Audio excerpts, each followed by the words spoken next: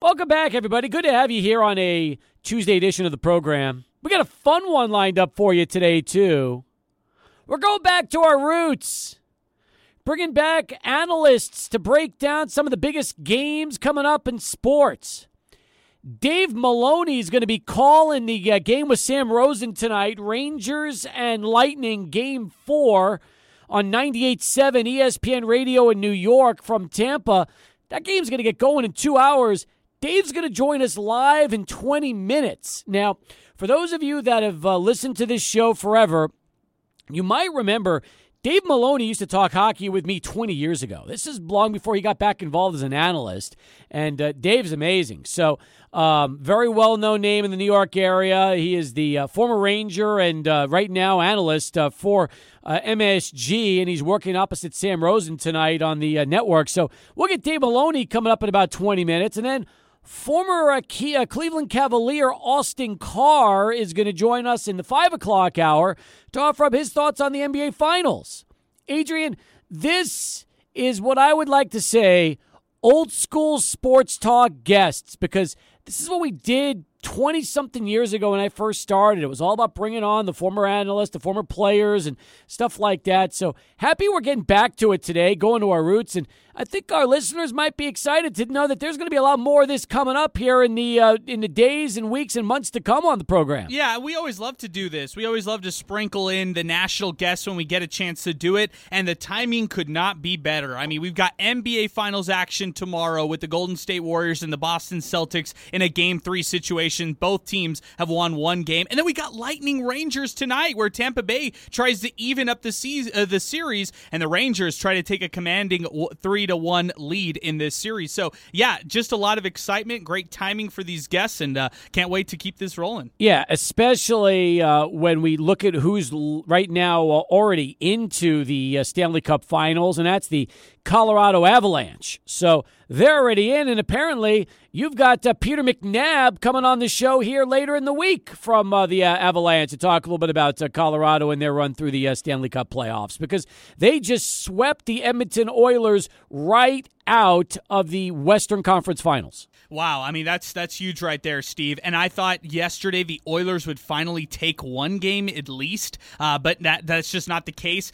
The Avalanche were the best regular season team, in my opinion, just watching hockey. And then when you saw what they did in the playoffs so far, I got a little nervous. I'm not gonna lie to you. I got a little nervous about this team when I saw what happened in the series against the Blues, where the Blues started to come back in that series and made it very interesting. The Avalanche hung on. They dominated against the Oilers, and now they got a little time off ahead of the Stanley Cup Finals. A lot of time off. Let's be honest. Doesn't it feel like it's an eternity right now? Yes. With the amount of days. I mean, look, this Rangers-Lightning series can easily go 6 or 7, and if that's the case, they might be off for a week and a half before they get ready for the Stanley Cup Finals. Yeah, that's one of those things, Steve, that you're just looking at this. You got to maintain momentum if you're the Colorado Avalanche, and maybe it's the team who comes off the series a little bit more fresh. Who knows? The Rangers could still win this series in a gentleman's sweep if they win it in 5, just giving the Lightning 1. So this Game 4 is key tonight for the Rangers to try to dominate this series. If there's a 7th game for the Rangers and Lightning, it'll be next Wednesday. Wow.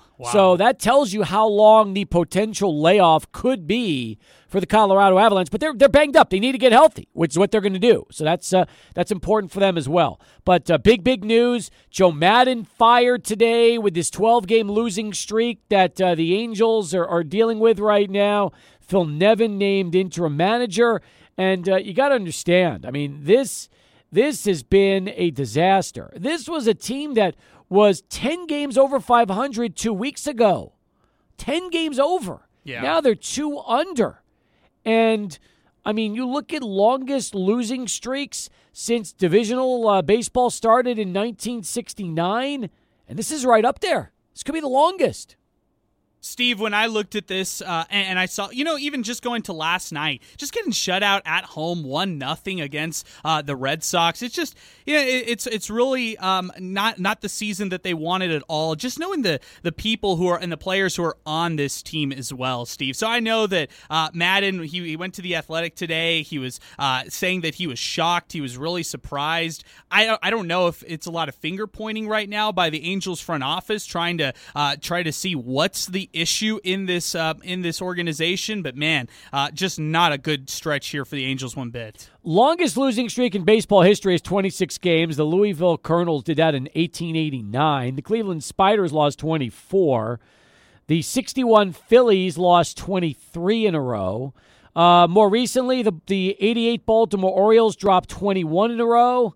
And then you can look also at the 2005 Royals and the 2021 Orioles, 19 in a row. So the Angels are still, they've got work to do to try to set a record because that's a long ways away. But understand that double-digit losing streaks like this are rare, and when a team that should be a playoff team is caught in the middle of it, especially when you've got names like Ohtani and Trout on that roster, you've got to do something. And Joe Madden is the casualty. Yeah, that's right. With Ohtani, this is a once-in-a-generation type of athlete. And then Mike Trout, another once-in-a-generation type of player right there. So, wins and losses, you have to get some wins across the board for the Angels here. And there's just really no excuse right now as to how far they've fallen among the standings. I mean, they're so far away from trying to catch the Astros right now at 8.5 games behind. Yep, and that'll be a topic of discussion tomorrow when you go on the air at 4 o'clock and Jay Jaffe joins you at 4:20 tomorrow.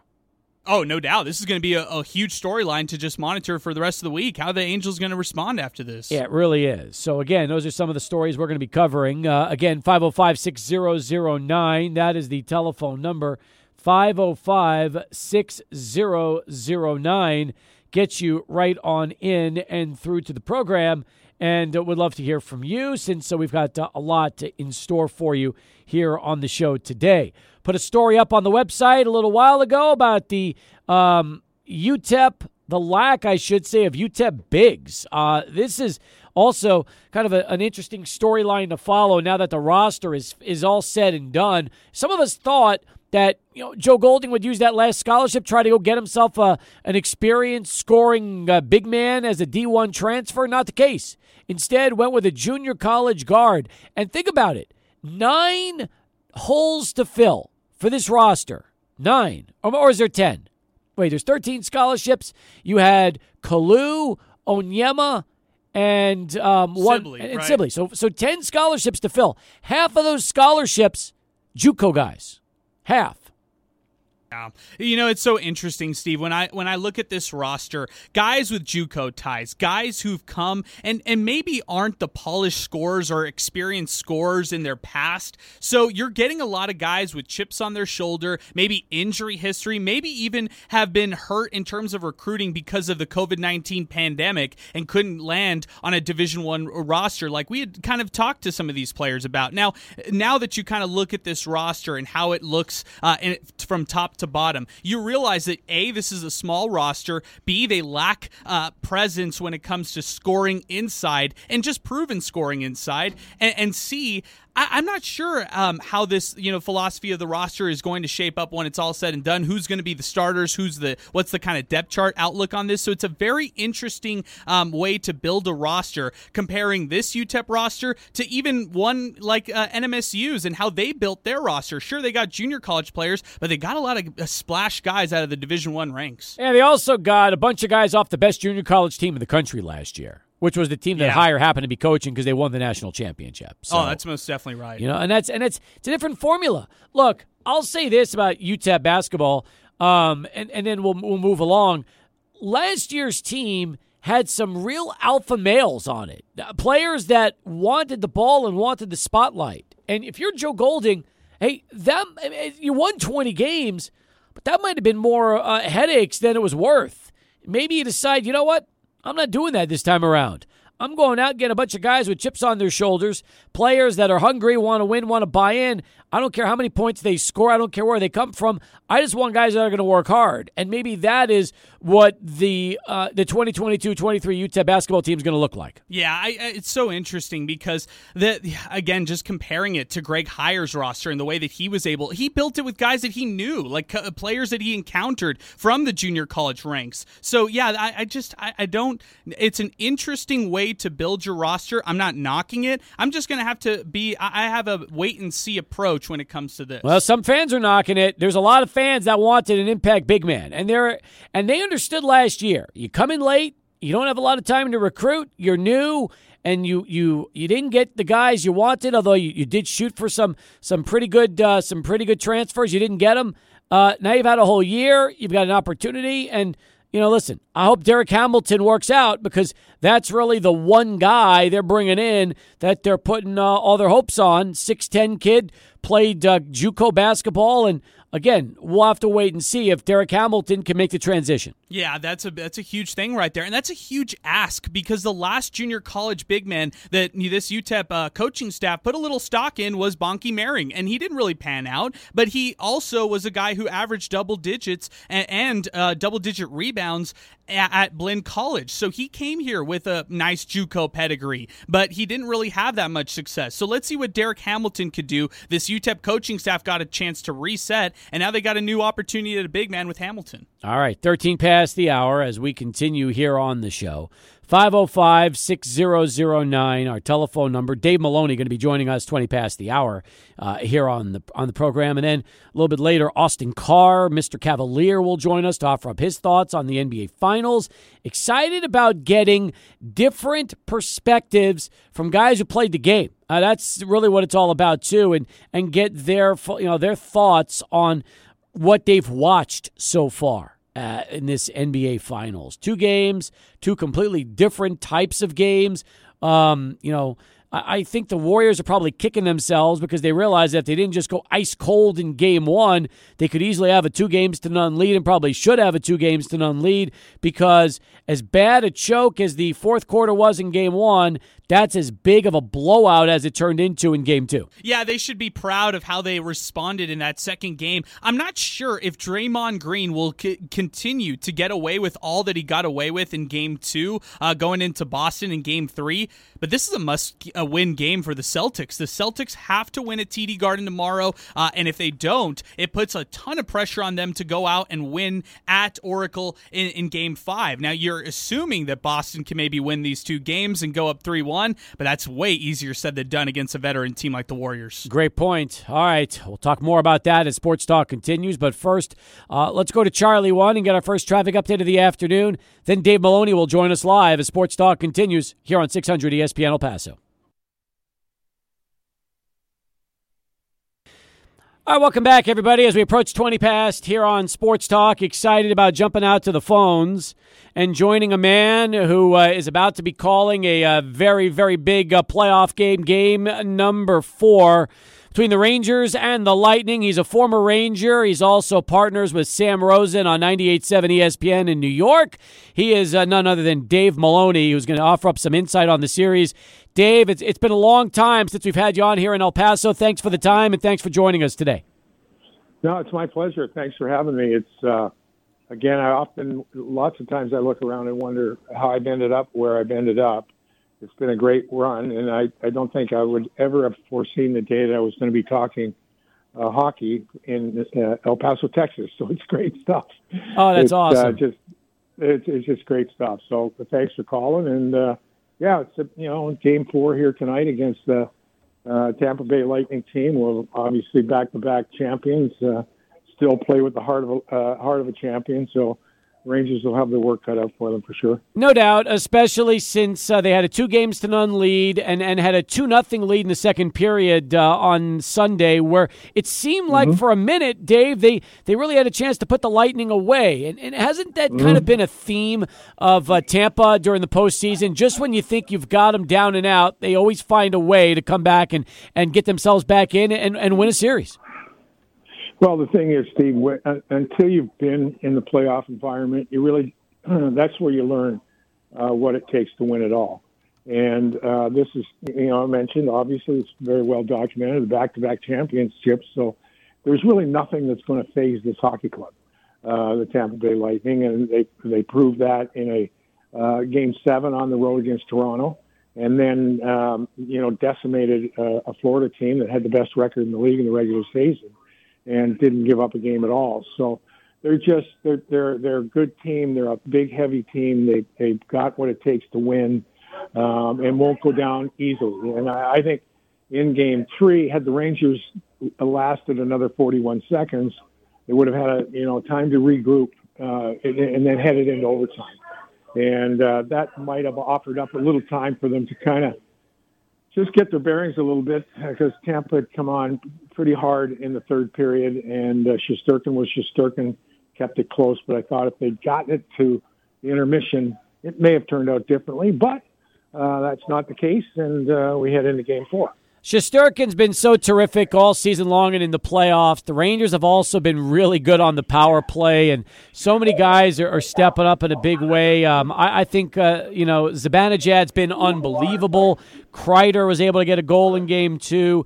Look, as someone who's followed Ranger hockey for 40-plus years, Dave, and actually remembers when you played, this club, to me, kind of came into the playoffs with a great regular season, but I don't know how many even Ranger fans expected them to be here right now. Well, there's no question it's a bit of a bonus round for this franchise. I mean, you think back to when the letter came out in 2017, they were going to kind of go a different direction and build the right way, actually, through the draft and being patient and all those things. But a transition becomes somewhat easier when you go from Henrik Lundqvist to Igor Shesterkin in net. And the thing is, Shesterkin, there was no question it was a Shesterkin show for the first month or 6 weeks of the season. But by the time it came February and March, the Rangers were a legitimate team that could play in the playoffs. The only thing, kind of would be suspect was the inexperience. And now they've gotten on a bit of a roll. So I think most Ranger fans will take whatever consequence, however this thing plays out, as a good run. And now if it runs to the finals, that's the next step. So a little bit like I think every Ranger fan is taking it game to game like this team does and enjoying what they've been able to accomplish.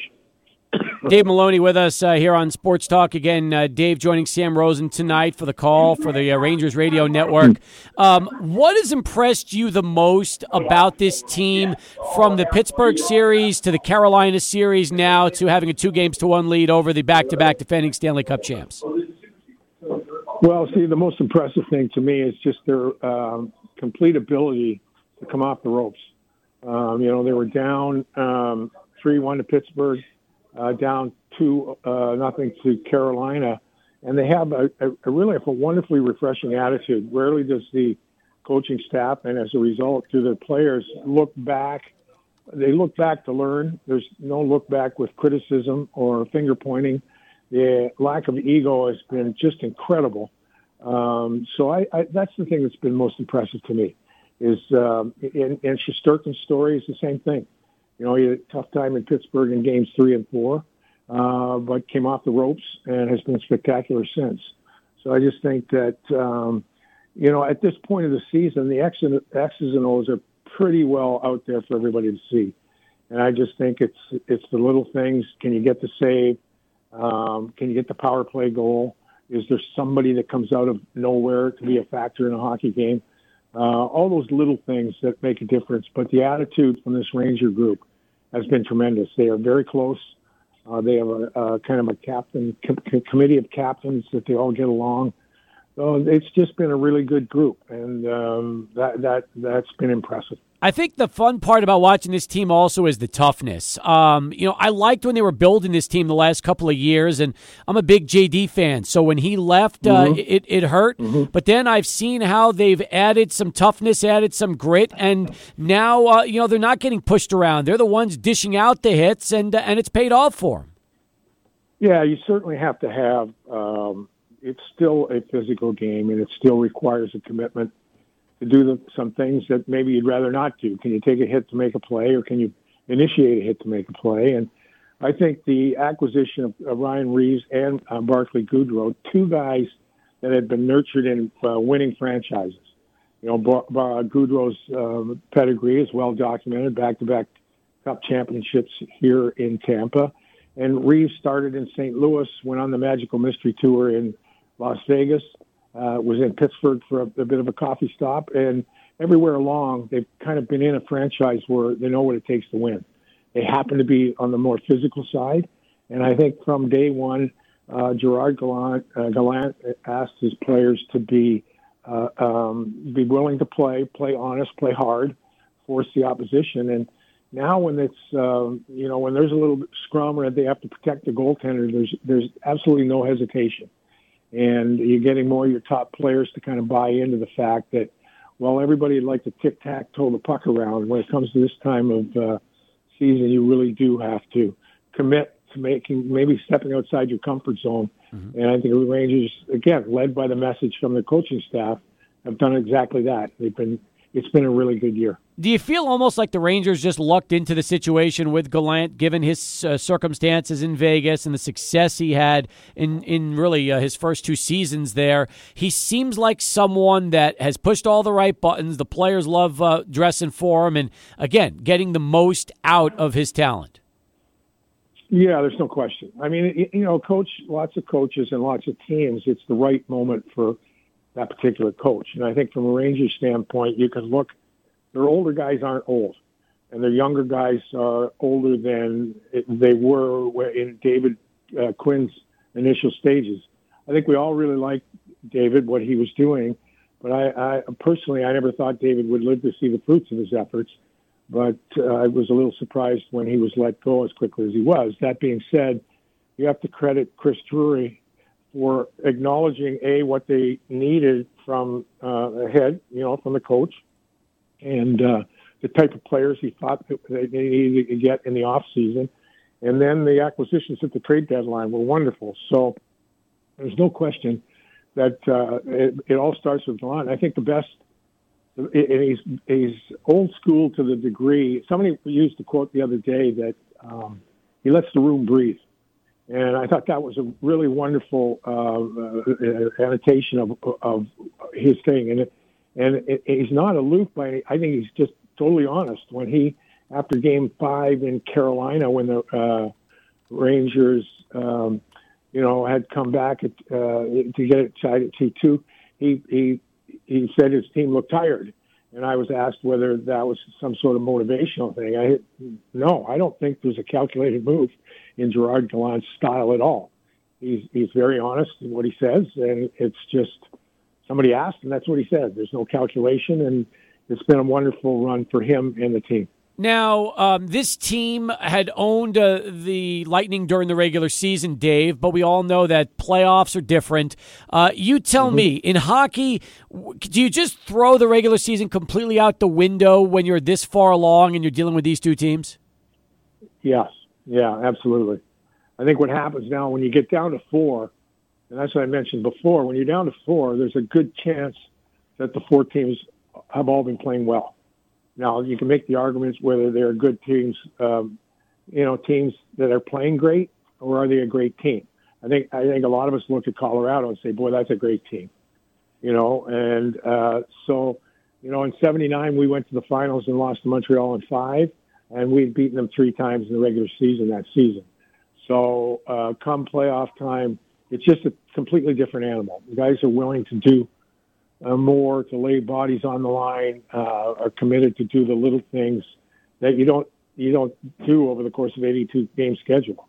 It's impossible to play with the intensity during 82 games that these guys play now, and you can rightly assume that the teams that are left are all playing well, and you just have to find a way through those little things. So regular season gets you here, and you got to be in it to win it, and there's a lot of things that change once you're in it.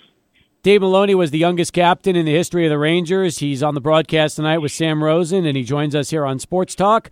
We also right now have an opportunity to place a call into the show. That would be Kurt. Kurt, welcome. You're on with Dave Maloney. Hey, Dave, Steve. Hey, longtime Ranger fan, early 70s. Loved all those guys, a lot of Hall of Famers. Loved to watch you and your brother Donnie play together, man. That was great. Great. Yeah, it was fun. And I just have kind of like a three-part question, if you will. It seems like the Rangers are having a hard time playing a full 60 minutes because with 3 minutes to go, they seem to lose a lot of games that way. Their power play, in my opinion, isn't really on par right now because, in my opinion, they pass too much, and they're losing a lot of faceoffs in the zone, and they really have to start winning them if they want to end up beating Tampa Bay. I will hang up, Dave. It's a pleasure talking to you. You too, Steve. I'll hang up and listen to your answer. Thank you, Dave. Thanks, Kurt. Well, thank you, Kurt. I think the first observation, you know what? There's all three of them. I have to disagree on the observation. I think here's what you talk about a 60-minute game, especially at this time of the year. The opposition is going to come at you at some point, right? They're allowed to play their game. And I've often thought when you're in the midst of defending an opposition surge, it's how long, what part of the game does it last, or what part of the game does it occur, how long does it last, and where do you stand when you're out of it? So the Ranger team, it happens to come out of Game 3 that towards the end of the game, as I said, I think most of us would have hoped that they would have gotten the game to end in regulation, and they didn't. They were 41 seconds away from doing that. The power play is the best power play in the playoffs. No complaints there. Face-offs really only matter in the special teams. I think particularly if you can, Tampa is the second worst face-off team coming into this playoff team. So both teams have struggled on a relative basis in the face-off. But a face-off becomes important, A, if you're on the power play, and A, if you're on the penalty kill. Can you get possession in the offensive or defensive zone? So the Rangers got 110 points with not a very good power play, and they're in the conference finals up 2-1 with not a very good, face-off situation. So those are all the little things that along the way, I think the Rangers have accorded themselves fairly well. Dave, I'll wrap it up with this. You mentioned 79 playing against the Canadiens in the Stanley Cup. Then in 94, the Rangers break through, beat Vancouver to win the Stanley Cup. And in 14, they go and play the Kings and lose that. All that being said, what is it like right now being at the Garden and feeding off that energy as you've had a chance to witness this run through the playoffs for the city of New York compared to what it's been like in the last 8-9 years? Listen, 94 was special, right? And the way it ended in Game 7 with McTavish winning the face-off, and then the final nail was in that coffin that had been 1940, right? And that was electric. I was at the game, and, the crowd was on their feet for the final 20 minutes. It was that close. 2014, it's funny because the Rangers played the Flyers. It just didn't seem to be the buzz in the building. And, it was a Vigneault team that, was encouraged to turn the other cheek, play whistle to whistle. It wasn't, again, and they end up losing to L.A. There were 3 overtime goals, obviously. Hendrick, the issue there was Hendrick did just about everything for the club but score goals. And if he had been able to score goals, he would have either further up in the rafters than he is now. But this group has been a wonderfully exciting team coming out of a trying time for all of us, right? You talk about the pandemic. They played in the bubble. It's shortened season. Last year, there was nobody in the building for a bigger part of the season. And the crowd and the Garden has done a wonderful job of having the fans, the minute they come into the building, they're engaged in some sort of activity. And people are actually paying attention to the game because this team at the bottom line is very exciting to watch. They're fun to watch. In the regular season, when they could zip the puck around, they came from behind in 27 games to win hockey games, so they were never out of it. Shesterkin is terrific. They've got a wonderful a group of personalities. So 94 was special. I think 2014 was obviously special, but it was a little not quite as an exciting team to watch. It was a different time. But this has been a great run. The building has been supportive through thick and thin. So here's to hoping that it continues to be such, because I know there's a lot of people now become Ranger fans rather quickly coming out of the trying times that we all had through the pandemic. No doubt. Looking forward to tonight. It's going to be a lot of fun. Dave, can't thank you enough for taking the time. Have a great broadcast with Sam tonight, and look forward to the next time we get to talk a little pucks with you here on the show. Yeah, great, Steve. Thanks for calling. Thanks for having me on. Dave Maloney, folks, as we continue 36 past the hour here on Sports Talk. Let's go to Adrian, get this Sports Center update. We'll come back with more in a moment here on 600 ESPN El Paso. Adrian, thank you very much. Really, really good stuff with Dave Maloney on the show, giving us the lowdown here on the Rangers and the Lightning, and looking forward to that game facing off in about an hour and 20 minutes and seeing if Tampa can even it up or if the Rangers will take that commanding 3-1 lead. It was great hearing that interview with Dave, and you know what, Steve? I get it. I understand why he says that this is such a huge game for the Rangers. If they win this one, it swings the entire series. So, great stuff right there. Awesome. All right, before we go to break, hey, I need to tell you a little bit about what happened with Charles and Carmen. You know, they wanted to sell their home on the far east side of El Paso because they wanted to downsize. So they enlisted the help of Brian Birds and his team. Since they weren't in a rush to sell, but they did want the most money, the home was pre-marketed in Brian's Coming Soon program. That's right, the home was listed for $399,000, but within 2 weeks, it was under contract for $403,000. They wanted the most money, and Brian's team delivered. That's what happens. And I don't blame you if you're worried about leaving money on the table if you sell your home. I would be too. Not with Brian Birds and the Brian Birds home selling team powered by eXp Realty. Now, Brian can guarantee to sell your home for a price and deadline you both agree to, or he'll buy it himself. This enables you to make an offer on another home without fear of ending up with 2 mortgages, because you know when and for how much your current home will sell. Call the official real estate agent of UTEP, El Paso Locomotive FC, and the Rhinos, not to mention the only agent I would call if I needed to sell my home. His name is Brian Birds, 751-1500. Online at brianbirds.com or Google Brian Birds and start packing. Hey, El Paso, have you heard? To sell your home, guaranteed. Call Brian Birds. Go to brianbirds.com.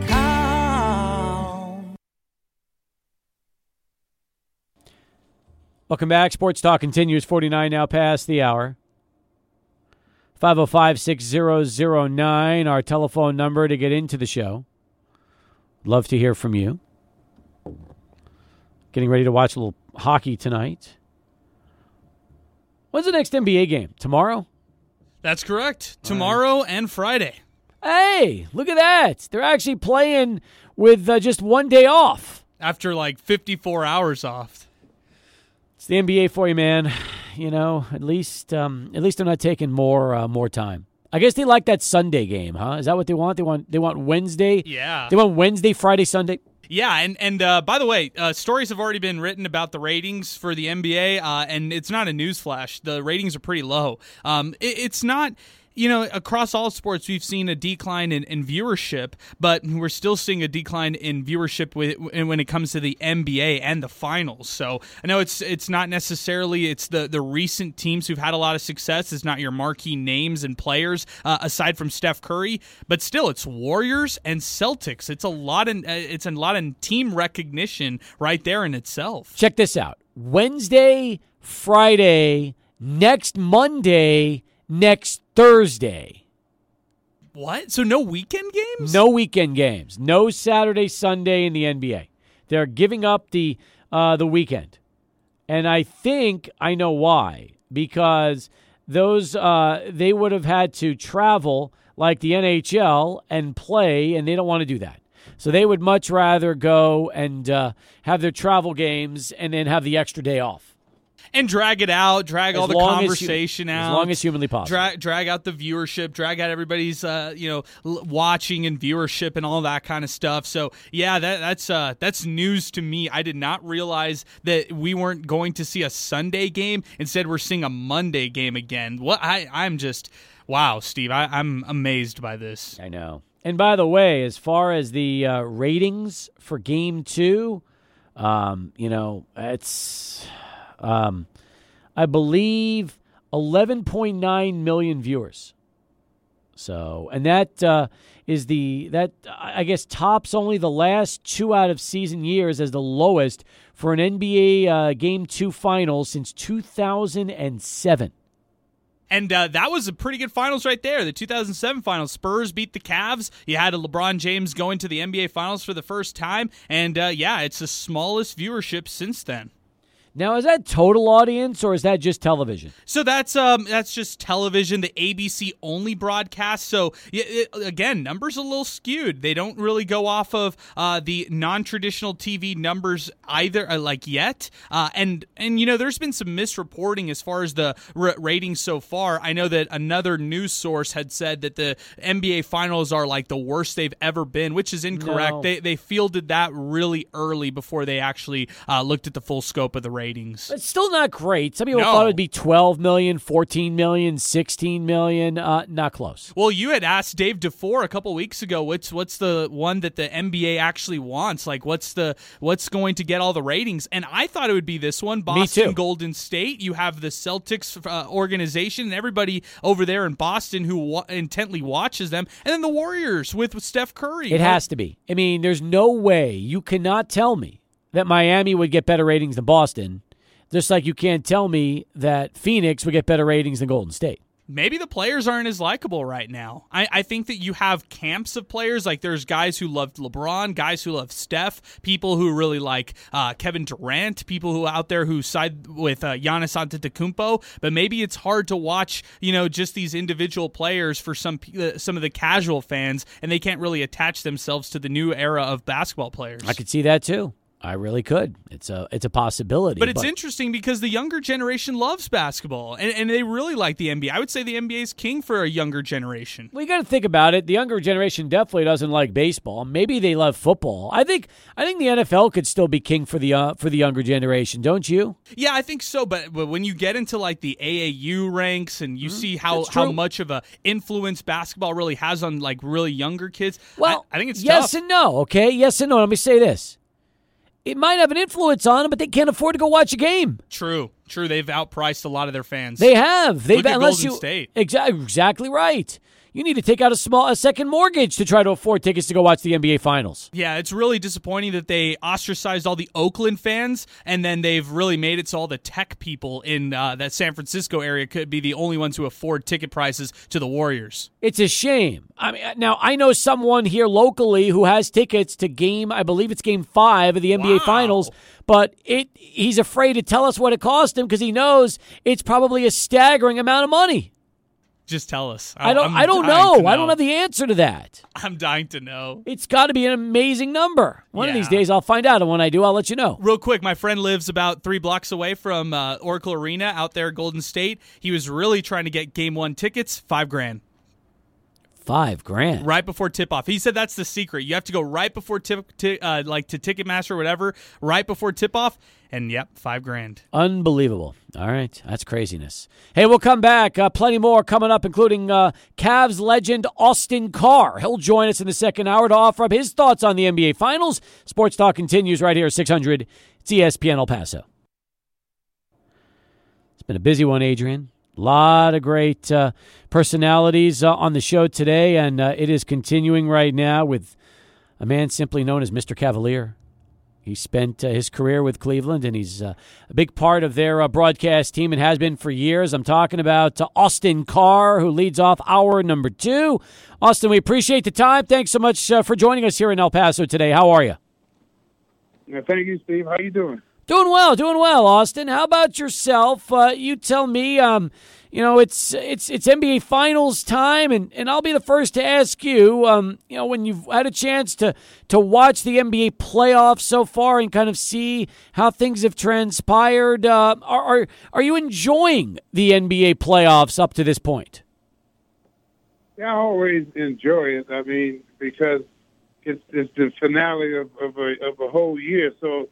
As an ex-player, you always get into it and watch it. One thing I've noticed, I don't watch the first rounds as much as I watch the the semifinals and the finals. But other than that, though, it's been nice. I mean, watching the two best teams play, it shows you why they're the two best teams, and that's what I like to see, the cream come to the top. Absolutely. And at the same time, when we look at these two teams right now, the one thing that I've said on the show that I've had a hard time with is getting a chance to see two teams throw up 86 threes in a game. That's not the kind of basketball, Austin, that I grew up watching, and a lot of my listeners haven't, but that's kind of the reality of what this series and what the NBA has become in a way. Yeah, it's a whole different game now. They're eliminating the big man, but the big man has to be able to shoot threes too. So it's all about entertainment now. I mean, it's no longer the kind of ball that you and I are used to. I mean, if you can shoot threes along with the kind of ball that we played, now you win championships that way. But when you have a team like Golden State who can just flat out make threes with anybody going, that kind of skews the game a little bit. It changes the game. It takes away the big people in the game, and it's just all about running around. And the fact that you can't touch anybody anymore really makes it hard to defend those type of teams. And Golden State's smart. They know that. They know what the rules are, and they kind of develop everything to fit what they know they can get away with the rules. It's a great point. It is a great point. And the truth is, and I brought this up too, that when people started probably watching the days of Bird and Magic and later Jordan and the Bad Boys, they probably said that's not the basketball they grew up with in the 60s and the 70s, Austin. So the sport just continues to evolve. And whether fans like it or not, it's kind of the product we have right now. And truth is, there's some great shooters out there. There's no denying that. Oh, yeah. I mean, shooters are becoming every team has to have two or three of them. I mean, if you look at the teams that are in the last 8 teams in there, all of them had at least 5 or 6 guys that can score. I mean, and granted, the defense is important, especially in the playoffs, because the game slows down. But all of them have players that can put the ball in the basket. I mean, Golden State added Poole to their mixture, and now they take off and go, and they can still play the way they used to play, even though Klay Thompson is not what he used to be. So, I mean, having good shooters, I mean, you look at the Boston. Now, Boston, they got hot at the right time in the fourth quarter, shooting threes, and it changed the whole game in 5 minutes. Now, the next game they come back, Tatum can't hit a shot. He can't make a shot. Yep. The defense has slowed him down, and that changed the whole game. So it really, if you can't make consistent threes, it changes the way you play and the outcome of the games now. It's a good point. We're talking with Austin Carr right now here on the Sports Talk as we continue on the show. And in that Golden State 107-88 win over the weekend to tie the series at 1 apiece, they really blew out Boston in the third quarter. 35-14 right. and took it over.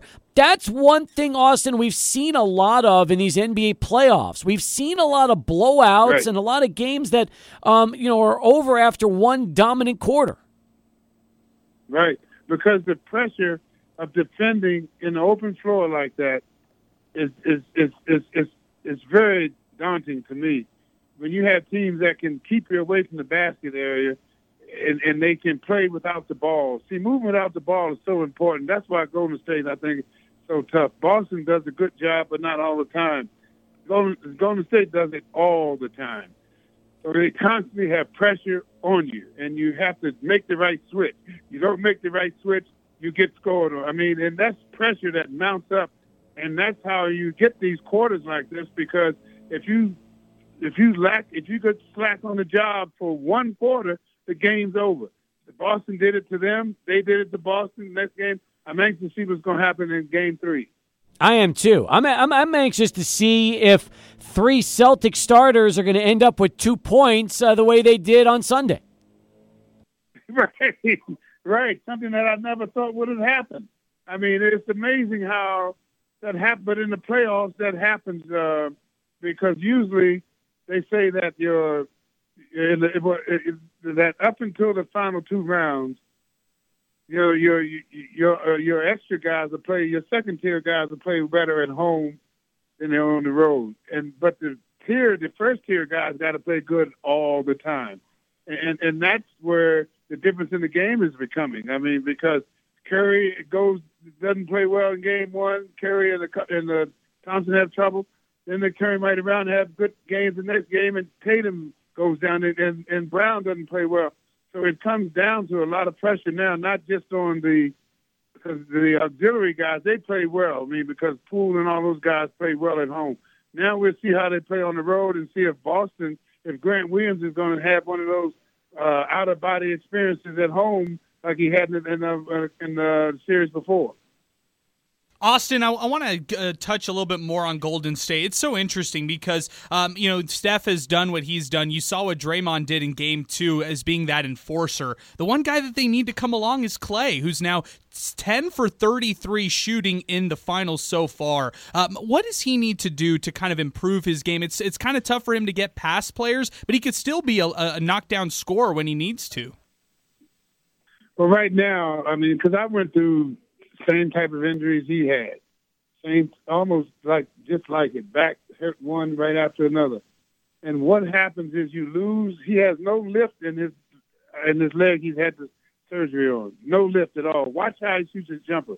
His jumper, when he's moving, especially to his left, he's gonna stop on that one leg and he's gonna shoot a one leg shot. I mean, you just watch how he's moving, and when he has to explode off his 2 legs, he doesn't have that explosion, and he doesn't get up like he used to. So all of that is all related to the injuries that he's just gone. He's not the same player. Austin Carr with us here on Sports Talk as we continue right now into our 5 o'clock hour. We threw Draymond Green in the conversation a moment ago. Is it safe to say that Green is one of those rare throwbacks that if you transported him back into the late 80s and dropped him into any NBA game, because of his style of play, he'd be able to hold up just fine? Or do you think that'd be a little too physical for even Draymond to deal with? Oh, no. He wouldn't have been able to do what he's doing back in when I played, because he's too little. I mean, to try and play that physical of a game, the guys were bigger than he is in the position he plays. So it would have been a tough deal for him. As you see now, when he gets caught on a bigger guy, he's prone to fouling a lot. But there's not that many big guys that he gets switched on now, so he doesn't have to worry about that. So the difference is the size of the players are different now, and with the position that he plays is just different. Austin, you played from 71 to 81, most of those years with Cleveland. Who were some of the toughest players you ever went up against? Oh, man. Well, I'm going to start out with Oscar Robertson and Jerry West. That would be the first two. Then I'm going to give you Nate Archibald, and I'm going to give you Pete Maravich, then I'm going to give you Walt Frazier, and then I'm going to give you Phil Chenier, Phil Smith. I mean, I'll give you Calvin Murphy. I mean, now that's just little guys. Now they're going to talk about Dr. J. Then I'm going to talk about big men. I'm going to go into Artis Gilmore. I'm going to go into you got to go Jabbar. I mean, yeah. Well, I mean, I'm sorry that I've waited so long to mention the King's name. Now, see, I played against Jabbar from the 9th grade in high school. We used to play a Powell Memorial in the Garden when I was in high school in the 9th grade, and I played against him every year of my career until I finished. And believe me, he is the best. He is the best of the best. I don't know why people don't talk about him. I mean, people act like he didn't play the game. They always want to talk about these other guys, but I don't understand how they don't bring his name up when it comes to the best that's ever played the game. No doubt. And by the way, speaking of Jabbar, and those great teams, he also played at UCLA. You beat UCLA when you were at Notre Dame back in '71, breaking the win streak. So, Austin, known as one of the greatest college players ever to play. And you talked about injuries. You always play the what if game. If you don't get hurt and you go through your NBA career without injuries, you could be in that same conversation as one of the greats of all time. Yeah, well, thank you for saying that. But, a lot of people have told me that, especially one of our announcers, Joe Tate, who was one of the great radio announcers. He told me, he said, if you had stayed healthy, you would have been in the same breath with them. So, I appreciate that, those accolades. At the same time, I just wish I could have stayed healthy. But, I just couldn't do it. And sports medicine was not like, put it this way, if I had had the same injuries that Clay had back when I would have never played again. But I was able to get back on the floor. I was never the same person, though. I mean, never, because I played bone on bone for 6 years, six seasons, and now that just doesn't happen. So but then the mentality of the game was different then. I did that because I loved the game. I took the pain every night, and I dealt with it, and I performed the best I could to that. But that was the mentality of the game. So, I mean, now it's nowhere near that. Guys get a fingernail hurt. I can't. And the difference is they let them. They say, okay, you can take 2 weeks off. I mean, so it's just it's a different mentality to the whole situation. But hey, it is what it is, and it's a game, though, that you still love, and I still love it. So, I just live with it. Austin Carr with us here on Sports Talk. That being said, does load management drive you crazy? Oh, yeah. Yes. Yes. I mean, if they were paying me $35 million a year, I'm playing games. I mean, and what I think the league is going to have to deal with, and they're trying to deal with it, is when people buy tickets in advance, and when they buy tickets and spend that money for those tickets, and they bring their families to the game, and a guy doesn't play because of load management, that irritates a guy. Matter of fact, I forget what city I was in. I experienced a guy go berserk because of that, and I just think something that the league has to address, because other than a bone injury or injury where you just can't perform, that load management is just tough to handle when you spent that money to bring your family to a game and it doesn't happen because of that. Austin, we've talked about the series. To begin the conversation, give me your prediction. Who do you think ends up winning the NBA Finals, and how many games does it go? I'm thinking 7 games, and I still give Golden State the edge because these guys make threes at a rapid pace. Now, if Tatum and Brown can get back on their tear, but they're going to have to do that to make it to go to Game 6, I think, because Golden State has found their niche now. They know how to deal with these guys, and now it's going to be interesting because you think about it, it's easy to shut Horford down, and they shut him down, and once you shut him down and Grant Williams, now they have a trouble when they move the ball. They don't get those open looks, or they get them, but they don't make them, and that's one thing. Golden State pressures you with their offense. Their defense is not bad either, but their offense is what puts the pressure on you because they make you have to make shots. And if you don't make shots, they're just going to creep. Next thing you know, you're down 10, you're down 20. That's just how the game is.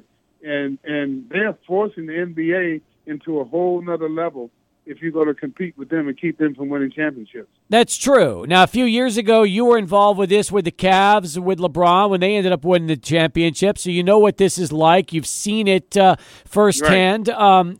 Is the NBA making a mistake, Austin, by taking so many days off in between games? Well, I think they should bring them on faster, I think, but they don't. For some reason, I think marketing reasons or whatever, but they should have the games come faster.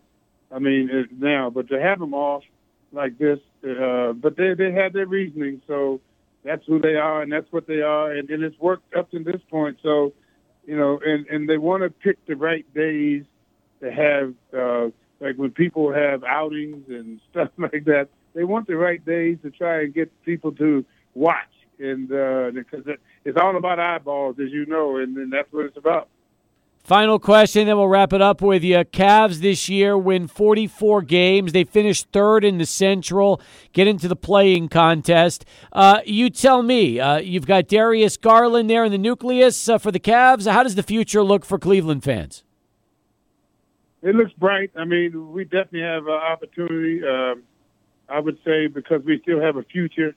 We have assets that we can build into our future. We got to get more shooting, and we got to try and stay healthier. Health really hurt us this season. Right when we needed it, we didn't have it.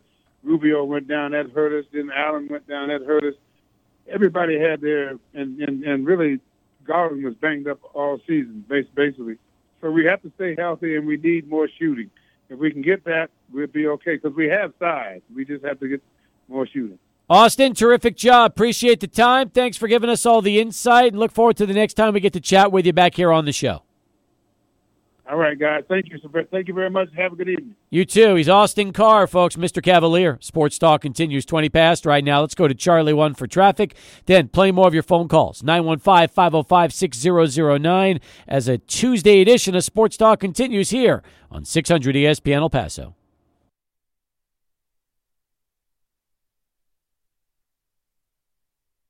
"24 past the hour as Sports Talk continues. Our thanks again to Austin Carr, Dave Maloney for joining us on the show today.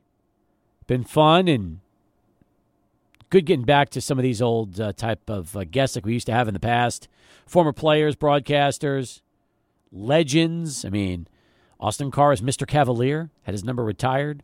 Dave Maloney, youngest captain ever for the New York Rangers, on the broadcast right now with Sam Rosen. By the way, that's a first. I'll be honest with you, Adrian, we've never had a analyst join us less than an hour from the start of his broadcast. That is something new, and again, props go out to Dave Maloney for giving us the opportunity to spend a little time talking pucks with him today. Yeah, postseason broadcast, too, for that matter. I mean, that's just, it makes it so special. It makes it, we don't take these interviews for granted and opportunities for granted when we get the chance. I just felt like his energy was there. You could hear the excitement in the background as well. And, yeah, just having an opportunity to interview him and talk to him right before the puck drops, I mean, that's real special right there. That was a lot of fun. Absolutely. Absolutely. Hag's going to join us in a little more than an hour from now from Albuquerque, by the way. That's also really interesting, Adrian. Chihuahuas get 3 in Albuquerque today, tomorrow, Thursday. Then they come back home Friday, play Friday, Saturday, Sunday with Albuquerque, take Monday off, and then start the next homestand. I saw Tim's tweet asking, is it a 3-game series, 2 3-game series, or 1 6-game series? I mean, just call it a 6-game, right? No, I voted for 3. I voted for 6, just because, you can't. On. No, with 2 different venues. You can't do it. You can't do it. But it's the same opponent. It's so I know, weird. But you have 3 on the road and 3 at home. That's a 3-game series. I just think that the way they did this, I mean, come on, who's making these schedules? The PC, MLB. I was going to say the PCL, but no. This smells just like Major League Baseball because it is, right? Definitely. The chance to go out to Albuquerque for 3 days and then spend the weekend at home for 3 days. 100%. But that's all right. That's part of the fun. And speaking of fun, you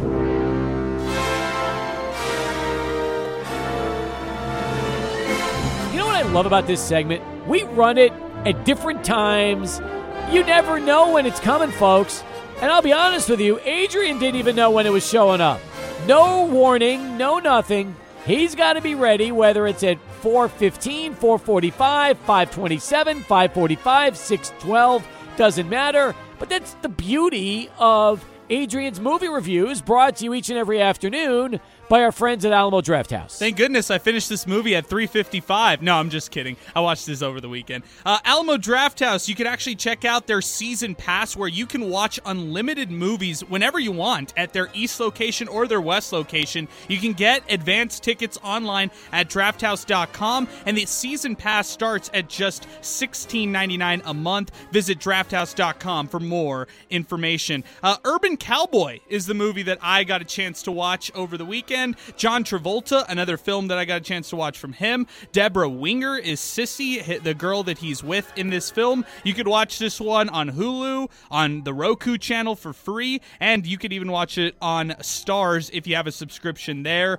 This one was rated 6.4 out of 10 by IMDb, 73% by Rotten Tomatoes. Let's go over the plot quickly. John Travolta is Bud. He falls in love with Sissy. Bud is this cowboy who ends up moving to Houston. He works at his uncle's oil refinery, and he starts to build a relationship with Sissy. They go to this nightclub called Gillies, and it's where everybody hangs out. Bull riding is a big thing. Mechanical bull riding, not like the real bull riding. Mechanical bull riding. That was a big deal. There were mechanical bulls in El Paso in the 80s in nightclubs. This was a big deal around here. I've never seen a mechanical bull in my life, like at a bar here in El Paso. I guess that's just something that doesn't happen. You know what? But we need to see more. After watching this movie, we need to see more mechanical bulls in the 915. Bud and his relationship with Sissy is toxic. I mean, absolutely toxic. This one does not hold up well because Bud is trying to suggest all these like rules that a woman should follow in a home. And I just, it's 2022 now. Come on, man. And by the way, Sissy is very independent. She's very 2022. She's very progressive, which is very interesting. Now, Bud is the guy who's really good at riding that mechanical bull. Sissy isn't allowed because Bud won't let him. So Sissy gets, real interested in trying to ride this bull. Then comes Wes, who's this convict, who is a former convict. He starts to work at this bar, and after Bud and Sissy start arguing, the two split. So Sissy goes over to Wes. She starts learning how to ride the mechanical bull. It's just a really weird story. And Wes is this grimy, ugly guy where lives at this terrible place.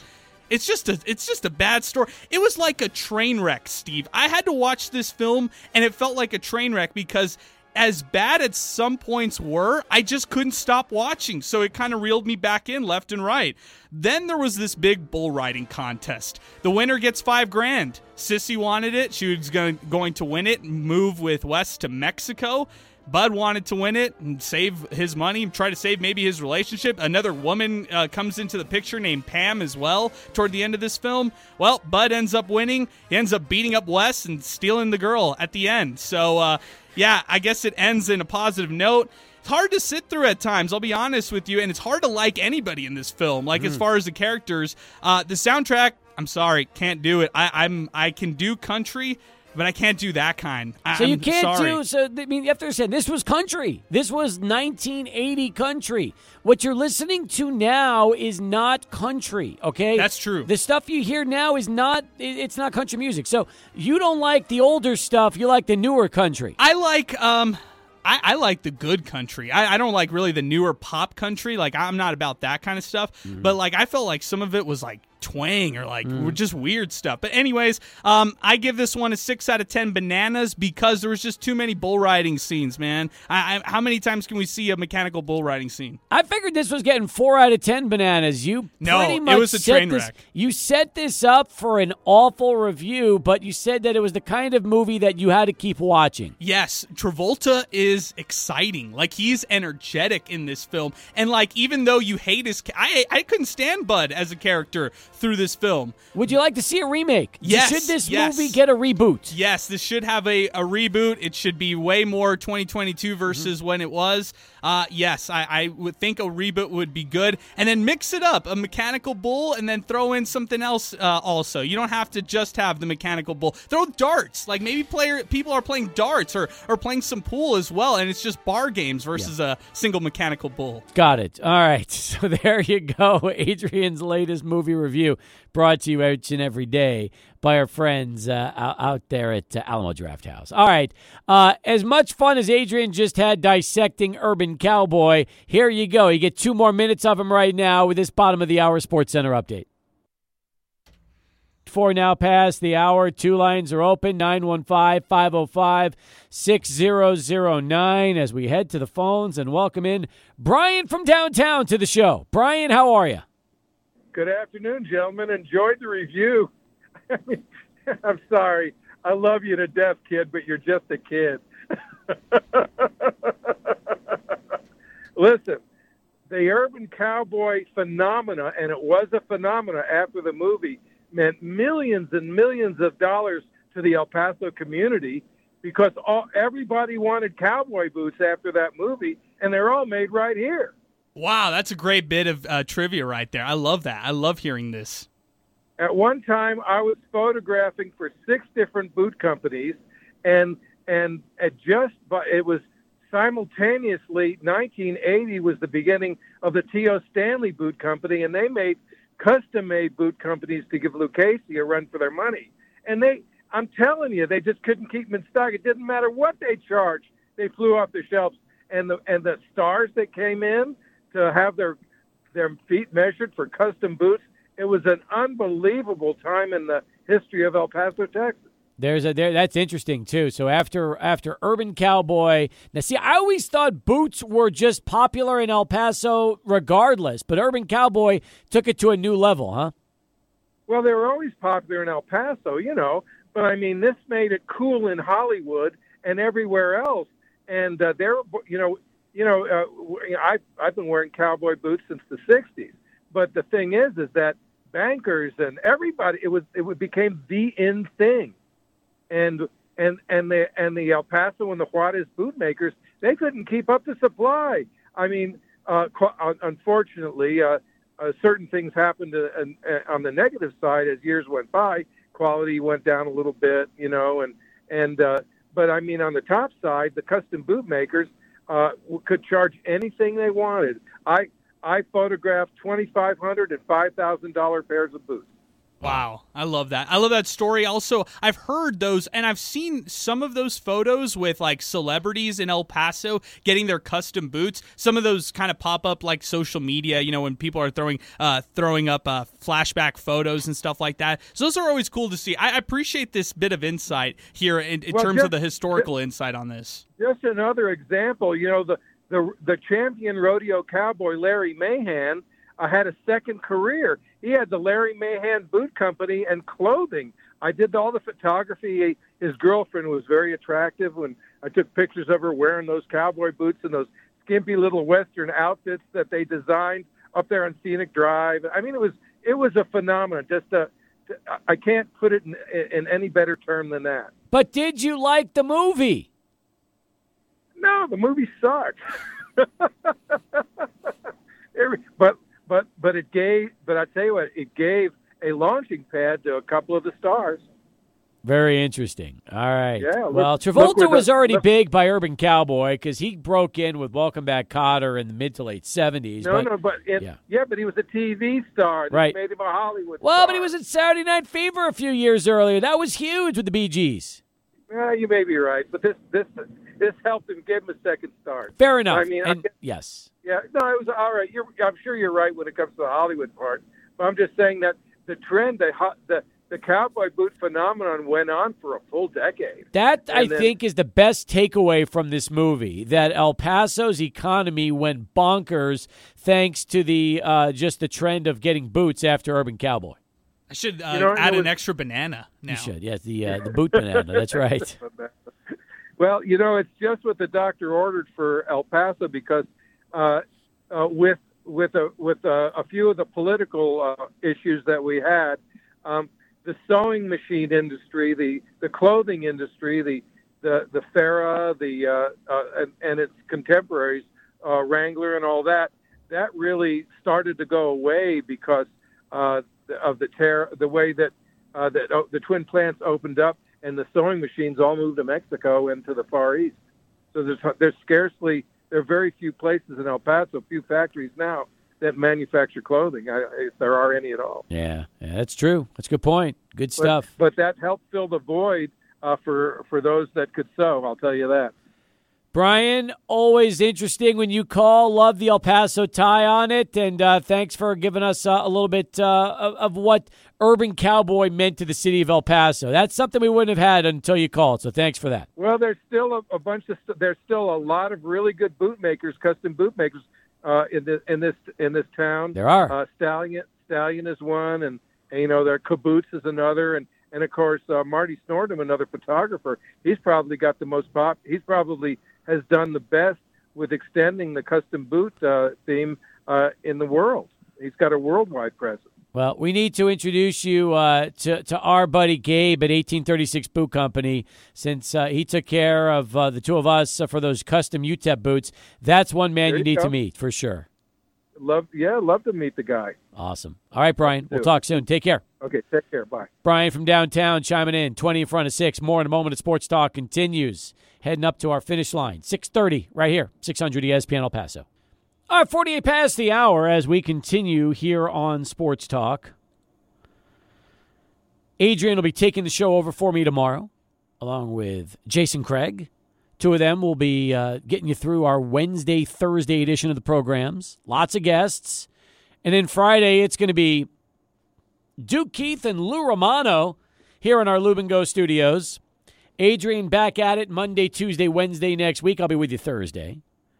Having an opportunity to get a little R&R. I'm excited for you getting a good week of shows, and also I'm excited for our listeners having an opportunity to take a break from me. That's good news. Yeah, they don't get that very often, so it's nice when people finally get a chance to have some new voices dominating sports talk. Oh, well, Steve, first off, I'm very excited that you get a chance to do what you're going to be doing over this next week, which you're getting a chance to go with your family, which I'm very happy for. And everybody deserves a little time off here in the summer. This is what it's all about. I will say this is the summer time right now. This is those evergreen topics. Let's get Jason Craig out there. Let's have him put out some reps. Sal Montes will be dropping by throughout the week as well. Same with Angel Munoz, who's going to assist on some production as well and help Jason in case he needs it. So we're going to be busy. We'll have a full team out here, about a four-person group here on a given day here this week. That's beautiful, isn't it? I like that. Yeah. It's gonna be that's gonna be like a house party on this show. That's what I think. As soon as we get a couple guests in here, it's gonna be like 8 people in this area. Yes, it is. That's gonna be fun.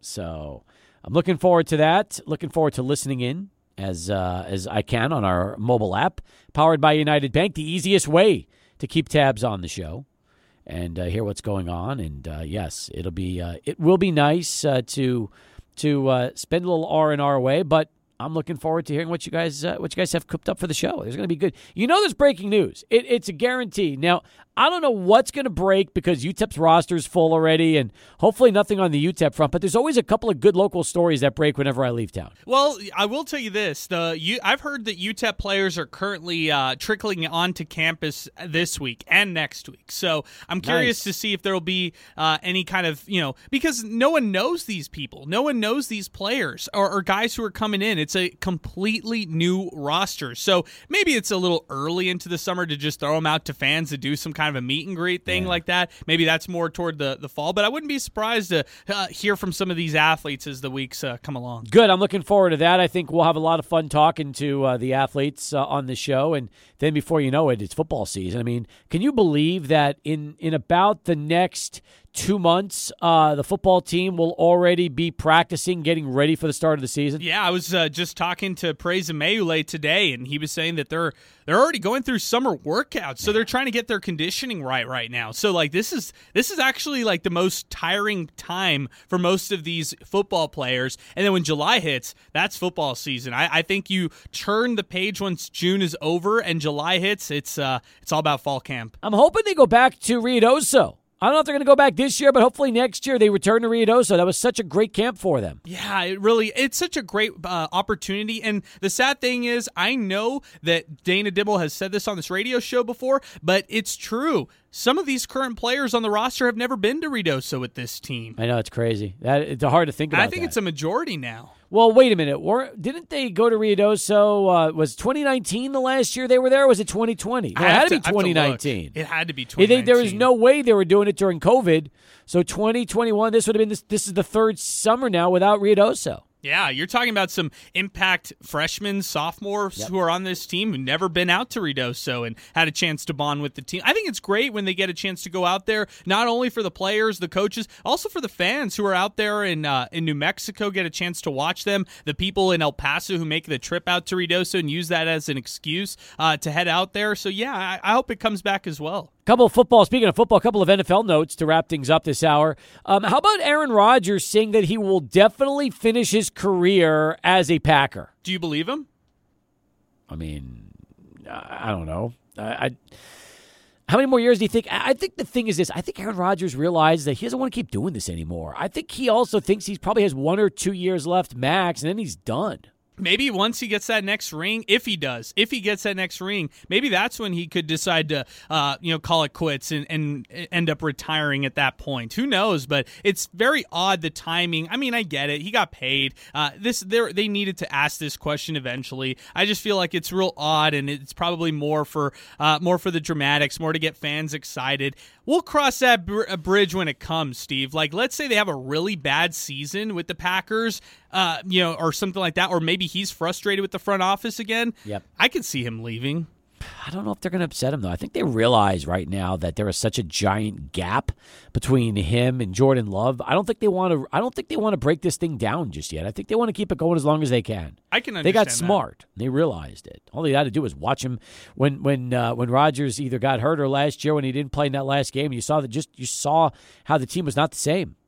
And now without Devontae Adams, you better believe you need to keep number 12 in there. Otherwise, you're going to have a total rebuild. Yeah, and I feel like just like you said, the Jordan Love drop-off is so significant. They've lost out on trying to trade him also, yeah, Steve. Like his value is really low right now. So you can't really get much for Jordan Love. You spent a first-round pick on him, and now you're going to have to live with him as your backup quarterback to Aaron Rodgers when you don't have a lot of skilled wide receivers on your team. Derek Carr said Colin Kaepernick would fit in great with the Raiders. You wonder if this is just PR spin or if Carr really would like to see Cap back in the NFL. Maybe a little bit of both, which is fine, I think. And if he's on board, if Josh McDaniels is on board, if Colin Kaepernick's not necessarily taking his spot and it's still his team, which I believe it will be, why not? I mean, I think that you look at those two backup quarterbacks they have right now, I'm not impressed by those guys. What is it, Brian Hoyer? No, I'm not impressed by those guys. That's true. All right, 2 hours in the books. We got another 30 minutes to go, including Tim Haggerty live from Albuquerque. That's still to come. Get you up to the bottom of the hour with the Chihuahuas and the Isotopes. It's right around the corner here on Sports Talk and 600 ESPN El Paso. All right, here we go. Final 30 minutes on a Tuesday edition of the show. Hockey's starting right now. Hang on, let me find my remote control. Adrian, excited about this game. See if the Rangers can start fast like they did last game, except unlike Game 3, actually close strong when they had a 2-0 lead. You know what would be interesting, Steve? Just like we saw with the Avalanche. No jinx here. No jinx at all. I'm throwing jinx away and conspiracies away.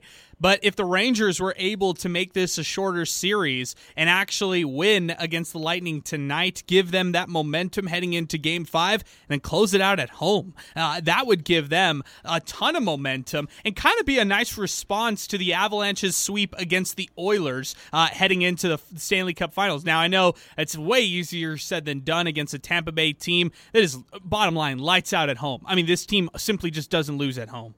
They don't. They're automatic, almost. So, and the Rangers don't usually win on the road, not in the playoffs, although they've won when it counted. That's Those right. Game 7s were big for them. When nobody expected Yeah, it. they've proven that despite, some of the biggest stages there are in hockey in the playoffs, and hey, they weren't just happy to be here. They're not just they're looking to now win it all because they see that this is an area of opportunity for the Rangers to go out and win the East Finals and then go off and try to win the Stanley Cup. No, you're right. You're absolutely right. So we'll see what happens. That's coming up here in a little bit. Rangers and Lightning. By the way, I do like the Steve Levy, Mark Messier, and Chris Chelios analysis trio that they've got. Those are the three studio analysts. Messier and Chelios are Hall of Famers. Levy, of course, for all the years he's worked alongside Barry Melrose, one of the best. It's ESPN and hockey belong together. It always should be the case. And I know that for years, NBC Sports Network picked it up and they ran with it. But, man, I was happy when ESPN got it back. Yeah, this has been one of those first years, at least for me, as kind of a casual hockey fan, where I got a chance to watch a lot more hockey because it's way more accessible on the ESPN platforms. Like, you can watch every single game using ESPN Plus, which is kind of cool, just knowing that everything is available for you. And then you can also listen to the radio broadcast. So, yeah, and also, by the way, I've really enjoyed Steve Levy. I think he helps you kind of understand what's going on, the different, different schemes and game plans that each team sets. So I really like what he brings to the table. Absolutely. Let's check out some tweets coming in at 600 ESPN El Paso. Before we do, the mobile app powered by United Bank has also given us some terrific conversation. Here we go. This one comes from Pinky. While assigned to Holloman Air Force Base after SNF, I would bring fellow troops to different boot stores in El Paso. Tony Lama and Justin, just to name a few. Tony Lama Factory Store on Mills across El Paso National Bank would also have sales on Thursday. Boots were part of my upbringing in Socorro. That comes from Pinky. You didn't even have to finish that sentence. I knew who it was from. I knew it was Pinky. Yeah, Pinky is going to... That was great. Good stuff there, Pinky. Pinky's going to show you the love. That's for sure. Also, checking out Twitter. Esteban tweets the show at 600 ESPN El Paso. And he refers to himself in the third person. Always one of my favorites. Esteban, as he tweets, gets off work at 5 p.m., so please don't do movie reviews before 5. Good to know, Esteban. Now we can save it for later in the 5 if we have a chance. I have done 4 o'clock movie reviews over the last couple of weeks, Esteban. My apologies, but now that I know you're getting off work, I'll try to limit the 4 o'clock exposure. I like to spread the movie reviews around so it's not the same hour every day and it changes on the show. I do like that, but Esteban, we will keep your work schedule in mind on that. And also, no movie review on Friday due to the fact that Adrian will be off that day. So we'll pick it back up again on Monday. But he's got lots of movies to talk about, and I'm sure good ones too. And who knows, Adrian, maybe one of these days you'll just have to put a big compilation of movie reviews together on the website. Wow. God, Nice, that would be nice. a massive upbringing. Don't they have also a text to type where you could essentially take your air checks and transcribe it using computer programs so you don't have to write it? If that was the case, I would have all my interviews done and longer stories than I already do. Okay, that's good to know. Just wondering if that was the case. That would be great, wouldn't it? That would be great. I thought the same thing. I mean, it'll be a project, but I thought about that too. Just kind of, hey, this, I gave Slapshot this many bananas. These were some of my favorites. These were the duds. Don't go back and watch these. I think when you finish this project, whenever that is, you should compile by bananas your list of movies from 10 all the way down just to see who gets the highest ratings and who gets the lowest ratings. Yeah. Without reviews, but just listing the movies by bananas, that would be very cool. I like that because if we get to do, then we could just get like a graphic and then it's less work. Yeah, it's it's easier for us to do. But we do need like actual banana graphics for your for your golden bananas. We need to have like 10 golden bananas and then from 9 all the way down to 1. It's funny you say that because in my notes app, I've got all the reviews and I've got a bunch of bananas like next to all the ones I've watched. So now I can look back and say, oh yeah, Donnie Brasco, I thought that was 8 out of 10 bananas. Or exactly. The Outsiders was 6 out of 10 bananas, whatever. Yes, that was good. Excellent. All right. And a follow-up from Esteban. My movie recommendation for Adrian was Youngblood. Cannot wait to get his take on Tea with Miss McGill. All right. Thank you, Esteban. Crystal Crunkleton tweeted the show earlier. So, can we wait to see UTEP men's basketball before we criticize? This was Crystal's response to my story. Now, Here's the thing, okay, Crystal? Very important to note. If you read the story, which you probably haven't, you'll notice it's not criticism, and if you want to call it criticism, we'll call it constructive criticism. Because in the article, I do point out that Joe Golding won without a center last year. I mean, Titus Verhoeven had, I think it was 8 games or 9 games out of 31 where he actually scored in double figures, and he didn't score more than 14. So ultimately, they didn't have a center last year, and they won 20, which we pointed out in the story. But it is important to note, especially since so many fans wanted UTEP to get themselves a skilled big as a transfer player this year through the portal, that they didn't get it for the second year in a row, and they're going to rely on guard play. That doesn't mean that the season's going to be a failure. It doesn't mean that it's time to push the panic button. It's simply an observation that for the first 2 years Joe Golding's been here, they have not been able to get the kind of big that fans have wanted to see UTEP land. You know, it's interesting because we cite Ken Palm at times, which is the advanced analysis of college basketball. It gives you a lot of advanced analytics. One of the stats, I just found this out right now, that they actually keep track of is average height. And it actually tells you where your team ranks in average height. This past year, the Miners, who despite not having too many tall guys, I mean, who's their tallest player from last year? Bonky Maring at 6'10". It was not Zarek Onyema at 6'9", nor Titus Verhoeven at 6'9". Their average height ranked in the top 100 last year of college basketball. So that's kind of interesting. They came in at 94th overall. That is interesting because I would have thought a little differently on that. Yeah, they were a smaller team, but maybe it's because they had sizable guards last year. Maybe that could be the case. You kind of average things out and things work out for you in that regard. Going over to 2013 with the Miners, when you had John Bohannon, guys like Julian Washburn, Mackenzie Moore, Chris Washburn, they were number 73 in the country in average height with almost the same, I guess it's like the size overall, but it's just kind of interesting to reflect on where they were with Tim Floyd and where they are now with Joe Golding. It is really interesting, and listen, I'm more interested to see. The greatest case study here is going to be that this is a team that does have its share of guys that can fill up a stat sheet, at least previously from coming to UTEP. But there's a lot of unknowns on this team, and I'm excited about that because ultimately, across the I-10, their new head coach did exactly the opposite. He tried to load up on the best JUCO players in the country and get as many splash signees as he possibly could. Now, we've seen that around here at UTEP, and it hasn't always worked.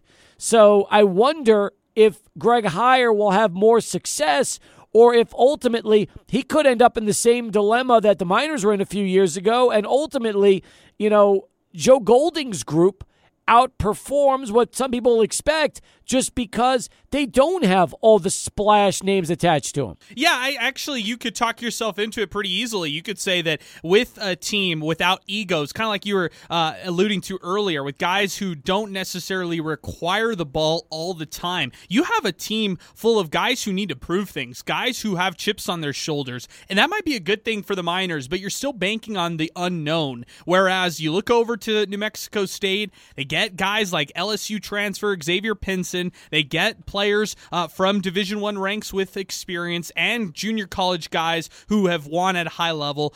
Yeah, it's interesting to kind of compare the two rosters as they're kind of built, right in front of us. Absolutely right. Absolutely. So, all right, that's coming up. By the way, you have not seen Youngblood yet, have you? No. All right, just making sure that is not. That's Rob Lowe, by the way. Oh, okay, I got you. It's a classic hockey. Now, it's not Slapshot. Okay, it's not Slapshot. Nothing it is not. It is not. No, it is not the Hansons. But it's back in the height of the Rob Lowe popularity. I don't know, man. I think that Slapshot might be among the best sports movies ever. Just after watching it, I'm like, I think I have to revisit like my list of best sports movies and even revisit my banana ranking. That one might have to go back and give that a golden banana. Most people do list Slapshot as one of the greatest sports movies of all time. Especially hockey, it takes. There's nothing that comes close. No Mighty Ducks, no Youngblood, none of those. Slapshot is still in a league of its own.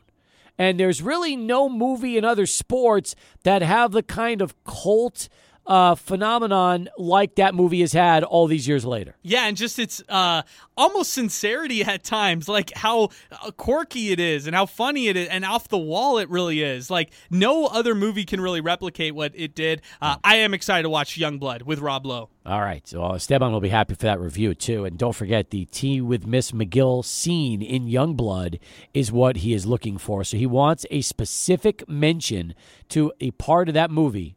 Tea with Miss McGill, you got to get that done. Okay, I got you. This sounds good. Fantastic. When we come back, final countdown, Tim Haggerty from the ballpark, right after Charlie 1 and one last traffic update. 15 past, the Sports Talk continues.